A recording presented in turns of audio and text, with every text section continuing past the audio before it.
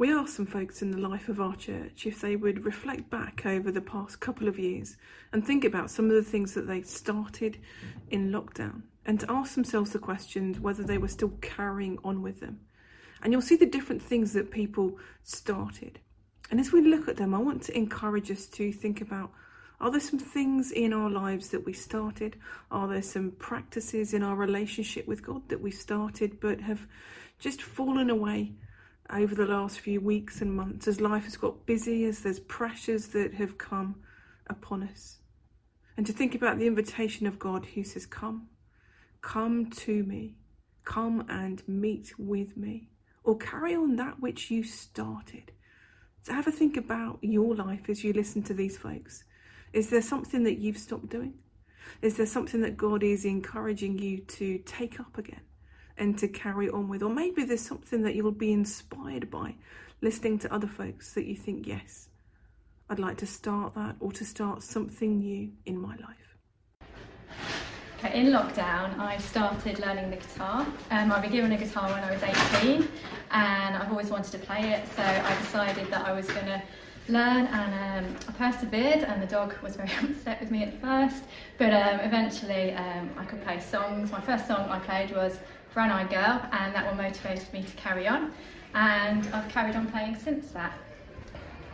Well, the lockdown was very difficult because I was able to react with people, and it made me feel that I was losing my friends in a way. I'm not seeing them as much, and a bit isolated, I should say, but not too isolated because of my family.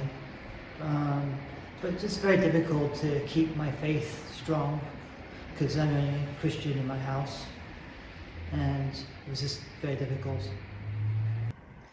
So at the start of lockdown, my husband and myself sent a little flyer around to our neighbours on our street, asking them if they'd like to be part of a little support group on a WhatsApp group, just to connect people and be there to offer types of, practical support. So we did have some people who came back to us, which was great, and so we formed a little WhatsApp group. And through that led us to do some food shopping, especially for those who were staying at home, more vulnerable, living alone. So that was during lockdown, and I suppose as a result of that, that's made us form relationships with them. We now know their names, and it's just been a great way of building those friendships with people living opposite us, next door, etc. So now we do keep in touch with those people. I will occasionally drop around a slice of cake to them, which they really enjoy. And overall, it's just a way of building contacts. And I suppose one of the other things that was great about it was it did lead me to provide them with a little booklet, which was from the Gideons, which many of you will have heard of, and it was a very colourful booklet with lots of Bible verses in, and some of them did take that up and were very grateful of it. I did have somebody who said no thank you, but very politely, and also it's just been a way of just making friends and just showing them that there are people on the street who do care for them, and it just has opened up those doors for us both. Since lockdown, I used to walk a lot with friends, but now I walk alone. Here is my lovely flute.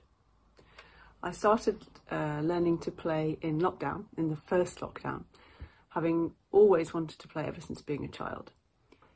Here we are now, 1 3/4 years later, still having lessons, still improving, and still really enjoying it. Lockdown helped me spend a lot more time with God through praying and reading the Bible, and something that I continue to do, but only by His grace and strength. I often wonder now whether I would have been able to grow closer to God had it not been for lockdown. So it is something I'm truly grateful for. Since lockdown, I used to walk a lot with friends, but now I walk alone. During lockdown, I used to have a Teams meeting every Friday with my friend Emma, because she lived on her own and it was an opportunity for her to catch up with somebody. Now that lockdown is over and we're able to meet in person and she can meet with other people again, we've been able to stop this. Hi, so in lockdown I started a new hobby, which is astrophotography, and I did that by using equipment like this behind me. I've got a telescope here, German equatorial mount, and various cameras and guide scopes and computers. And yeah, I basically image deep sky objects which you can't see with the naked eye because they're too far away. They're millions and millions of light years away. And yeah, it's basically been a new hobby that I took up because I couldn't go out and do things like landscape photography because we weren't allowed to go anywhere. During lockdown, I spent more time reading my Bible and started a gratitude journal, which I'm now continuing.